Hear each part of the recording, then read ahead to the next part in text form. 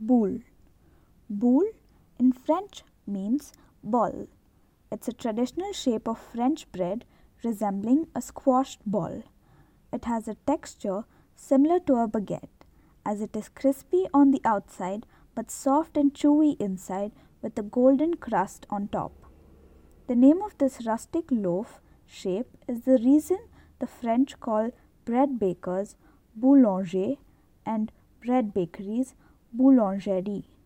Initially, bakers were accustomed to making boule than baguettes.